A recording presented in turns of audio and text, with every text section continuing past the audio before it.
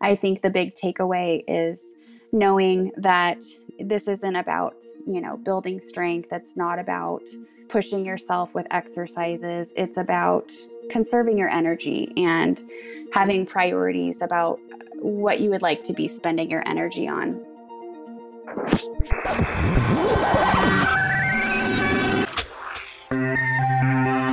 Hello, and welcome to another episode of Connecting ALS. I am one of your hosts, Mike Stevenson, and I'm joined by my co-host on the East Coast, Jeremy Holden. And Jeremy, suddenly it's October. It is, and while 2020 seems like it's lasted about 5 years with everything that's been going on, here we are going into the final quarter. And Mike, I don't know if you know this, but October is Physical Therapy Awareness Month. It is indeed, and we lined up a fantastic guest on that front. And as we think about heading into the fall, routines changing a little bit with days getting shorter, and you mentioned this year, it's been hard to even establish a routine with many folks working from home and staying at home more in general because of the pandemic. And that's one of the topics we addressed with our guest. We spoke to Dr. Shannon Terrell, a physical therapist with Kaiser Permanente in Denver, Colorado, and she was the perfect guest for this week, Jeremy. Yeah, she was. And Mike, you allude to the kind of changes to our lifestyle this year. And of course, we're talking specifically about the COVID-19 pandemic. And, it struck me in our conversation with Dr. Terrell, like everything else, physical therapists are adjusting to life during a pandemic, finding ways to treat patients through telehealth, meet patients where they are, and something that we certainly talked about with Dr. Terrell about, what is the state of physical therapy today and trying to get patients. Mike, physical therapy, of course, as many of our listeners know, a key component to multidisciplinary care. So it was fascinating to hear from her how they are continuing to treat their patients despite everything that's going on around us. It really was. And up until now, we hadn't had the opportunity to speak with a physical therapist about the importance of that role in the ALS clinical setting. So it's great to connect with Dr. Terrell. Let's go ahead and listen to how that conversation played out. We're on the phone today with Dr. Sharon Terrell, staff physical therapist and Kaiser Permanente's ALS clinic PT specialist out of Denver, Colorado. Good afternoon, doctor, and thanks for joining us on Connecting ALS. Hi there. Thanks for having me. We've really been looking forward to talking with you. And as we were preparing for the show, Jeremy and I realized that we really haven't had an opportunity yet to speak with someone in your field. And for that reason, I think it's a good idea for our audience to start with the role that a physical therapist plays in an ALS clinic. How exactly do you work with individuals living with ALS? So there's a lot of different ways that physical therapy can play a role in managing ALS. And one of the ways is to be part of a multidisciplinary clinic, such as I am. I'm at Kaiser, and I am part of, again, a multidisciplinary clinic. I'm involved with the care of people with ALS, and I work with an occupational therapist. I work with a neurologist, a physiatrist, pulmonary and respiratory therapist, dietitian. There's lots of pieces to the puzzle, and there's lots of different ways that we can help these patients manage this disease.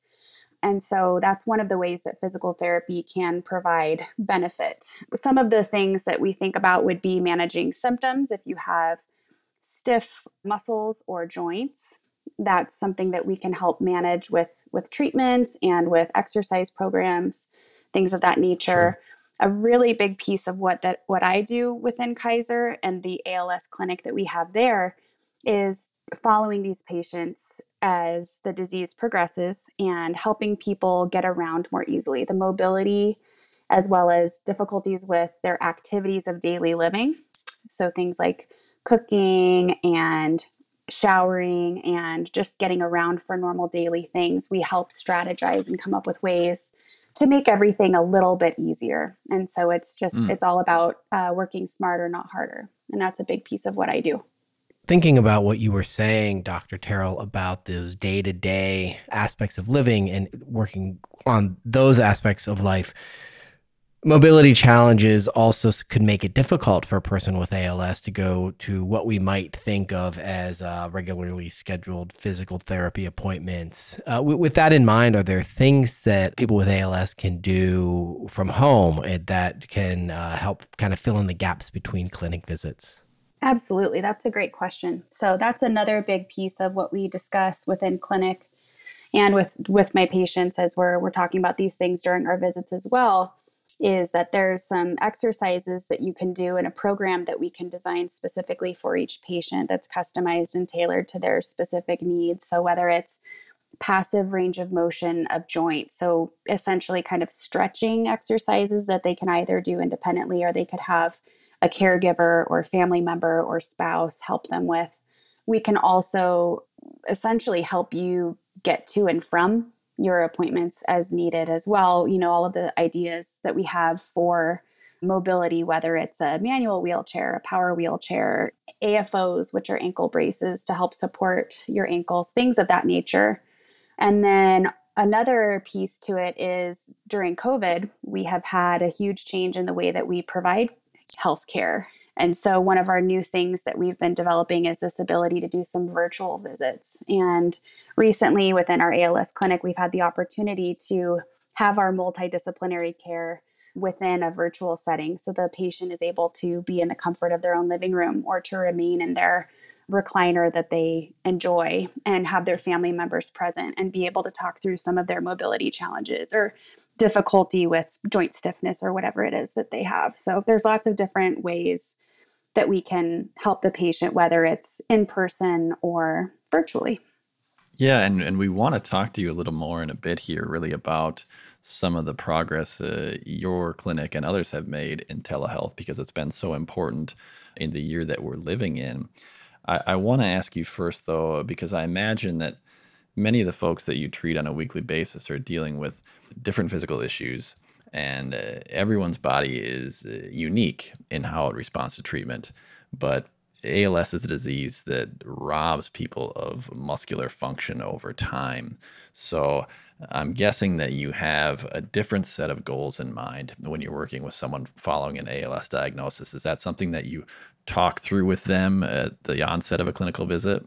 That's absolutely right. Yes, that it's kind of a different approach than you would consider classic physical therapy, where within physical therapy, typically outside of the ALS population, may be working on strengthening, you may be working on more of a kind of focus on pain relief and things like that, versus within this setting where we're treating people with ALS, we are more working toward sort of a plan for maintenance. And also, a big piece, the first visit we talk about with people is energy conservation. So, again, that idea of working smarter, not harder. So Mm. if I have somebody that comes in and they like to do their walks on a daily basis, we talk through, you know, how are we going to be able to allow you to continue doing this safely, and what is something that's going to work for you that will improve your quality of life, but not take away from your overall energy levels, something that's not going to prevent you from being able to sit with your family for dinner that evening. And the needs are always going to be changing. So each time they come in for our clinic, or even just for a separate visit, we're talking through, okay, what are you having challenges with now? And is it tightness in this area? Maybe we can work on stretching that out. Are you having a harder time with getting up and down from the toilet? There's different ideas we have for making that a little bit easier so that you can take your total amount of energy each day and use it towards the things that really are needing to be prioritized in your life. Yeah, I want to follow up on the clinic visits and the clinic team. Listeners got to hear last week from Sunny Browse, who said that clinic days are some of her favorite days, and her opportunity to go see her clinic team. So, talk to us a little bit about how you collaborate with other clinicians and the way that you're consulting with and teaming up with neurologists, occupational therapists, and developing and working on an overall treatment plan for patients. Right. So we are so lucky within the Kaiser system to be able to have this type of a clinic where we have all of these providers in the same place. And we can actually we have a pre-meeting and a post-meeting where we talk about, you know, what each patient might need most, where we need to be focusing our care, And we, in our follow-up meeting, we make sure that we are hitting all of the points that need to be addressed so that we're not losing anything in the shuffle. And so, like you had mentioned, the occupational therapist, as well as some of the other people that are part of the clinic team, the occupational therapist, or OT, is actually the person that I work most closely with. So we actually will team together in addition to having one of the care coordinators from the ALS Association in the Rocky Mountain chapter. And they will join us with this visit with the patient, and we talk through what their needs are, what they're having difficulties with during their day with function, if they're having any discomfort related to, typically joint stiffness or muscle stiffness, things of that nature. And we really kind of put our heads together to come up with strategizing what's going to be the best way to help support this patient, whether it's a neck brace or a hand brace or something along those lines, or an exercise program.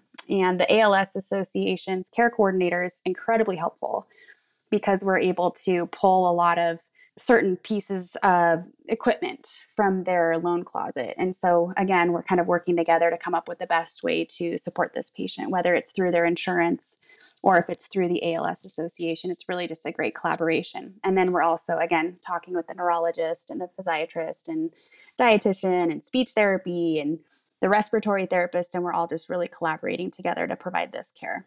Thanks for sharing that piece, Doctor. I'm always impressed when I hear about the work being done in the multidisciplinary clinics, and so many of the families that we speak to provide evidence of the benefits they receive from those clinics. And collaboration is such a key word, all of you working together to provide the best possible care for each family. And I'm just grateful that we're in a place where those clinics are possible and that folks have access to them that want it. And it's a great thing that you're doing. So thanks for sharing that. Of course. Our last big question for you, Doctor, is one that we can't really avoid in the year 2020, but obviously the pandemic has changed the way we work and live. And for the ALS community, the need to limit exposure to respiratory illness is critical. You alluded to it earlier, talking about some of the things that you're doing with telehealth, specifically in your work and that of the clinic. How have things changed for your work with ALS families since March of this year? Well, again, I think the silver lining of COVID, as we're all trying to reach and dig to find those silver linings, I think that silver lining is this whole new virtual care world that we live in now for health. And it's so great for my patients that, maybe they have their power chair and they're using that for mobility, but they don't have their van yet for the power chair. So they don't have an easy way to get into the clinic. And other people, sometimes, the fatigue is just such a challenge for them. And so coming to clinic means being there at noon and staying there till 5. And that's too long for someone to be, in perhaps a regular waiting room chair and moving around from appointment to appointment. It's pretty tiring. And so the opportunity to be able to do this from the comfort of their own living room, or even kind of spreading it out. So maybe they're doing 2 of their visits on a Tuesday, 1 of them on the Thursday, and the rest of them on the Friday, or something like that. So you're able to provide the right care in a way that is most helpful for that patient. And there's an incredible amount of work that can be done virtually. A lot of what I do is watching how the person moves and seeing where they're maybe needing a little bit more support, whether it's needing a little bit of an ankle brace to help support the foot so they're not having to lift that leg so high, things like that. Yeah, and we've heard from other guests on the show that have spoken similarly about adoption of telehealth, both from the clinic side and, of course, from the patient side, just the acceptance of this. Do you have a sense on whether, when we get on the other side of the pandemic, how much of this becomes the way we deliver healthcare as opposed to going back to the way things were in February 2020? Well, I think just as you've probably heard from a lot of other types of work and parts of our world, that probably things will never go back to exactly the same after an experience like this. And as far as healthcare is concerned, I think a lot of the patients and providers are going to be pushing for maintaining this ability to provide virtual care. I think in this population specifically, it's very important. There are certain things you need to do in person, but I know that within this population, certainly we're trying to make sure that we can maintain this ability to provide care from distance. I know a lot of the patients within our clinic have a long way to drive to get there. And the more that we can be at their fingertips, even, from their app on their phone or through their laptop or computer, I think that's good care, is meeting them where they're at and wherever they'd like to receive that care. So I think there's a lot of different groups that are pushing, politically and within their own licensing authorities to be able to provide this care in this way for long term, which is so good. It's good for everyone. Yeah, that's a great point. You mentioned long commutes, and that's certainly true. As valuable as many of the multidisciplinary clinics are, they can only be in so many places. And there's a number of families that will drive hours to get to a clinical visit. And that's a real challenge for someone living with ALS. And to think, as you said, of this as a silver lining, knowing that we've pushed telehealth so far forward in this year out of necessity, that might become the norm for a lot of families going forward. That could be a big piece of our healthcare future. So thanks for elaborating on that. Well, thank you again so much, Dr. Shannon Terrell, staff physical therapist at the Kaiser Permanente ALS Clinic in Denver. Really enlightening to have you on to give us some perspective in the physical therapy world at an ALS clinic. We appreciate your time today. Thank you so much for having me, and I really enjoyed my time with you today.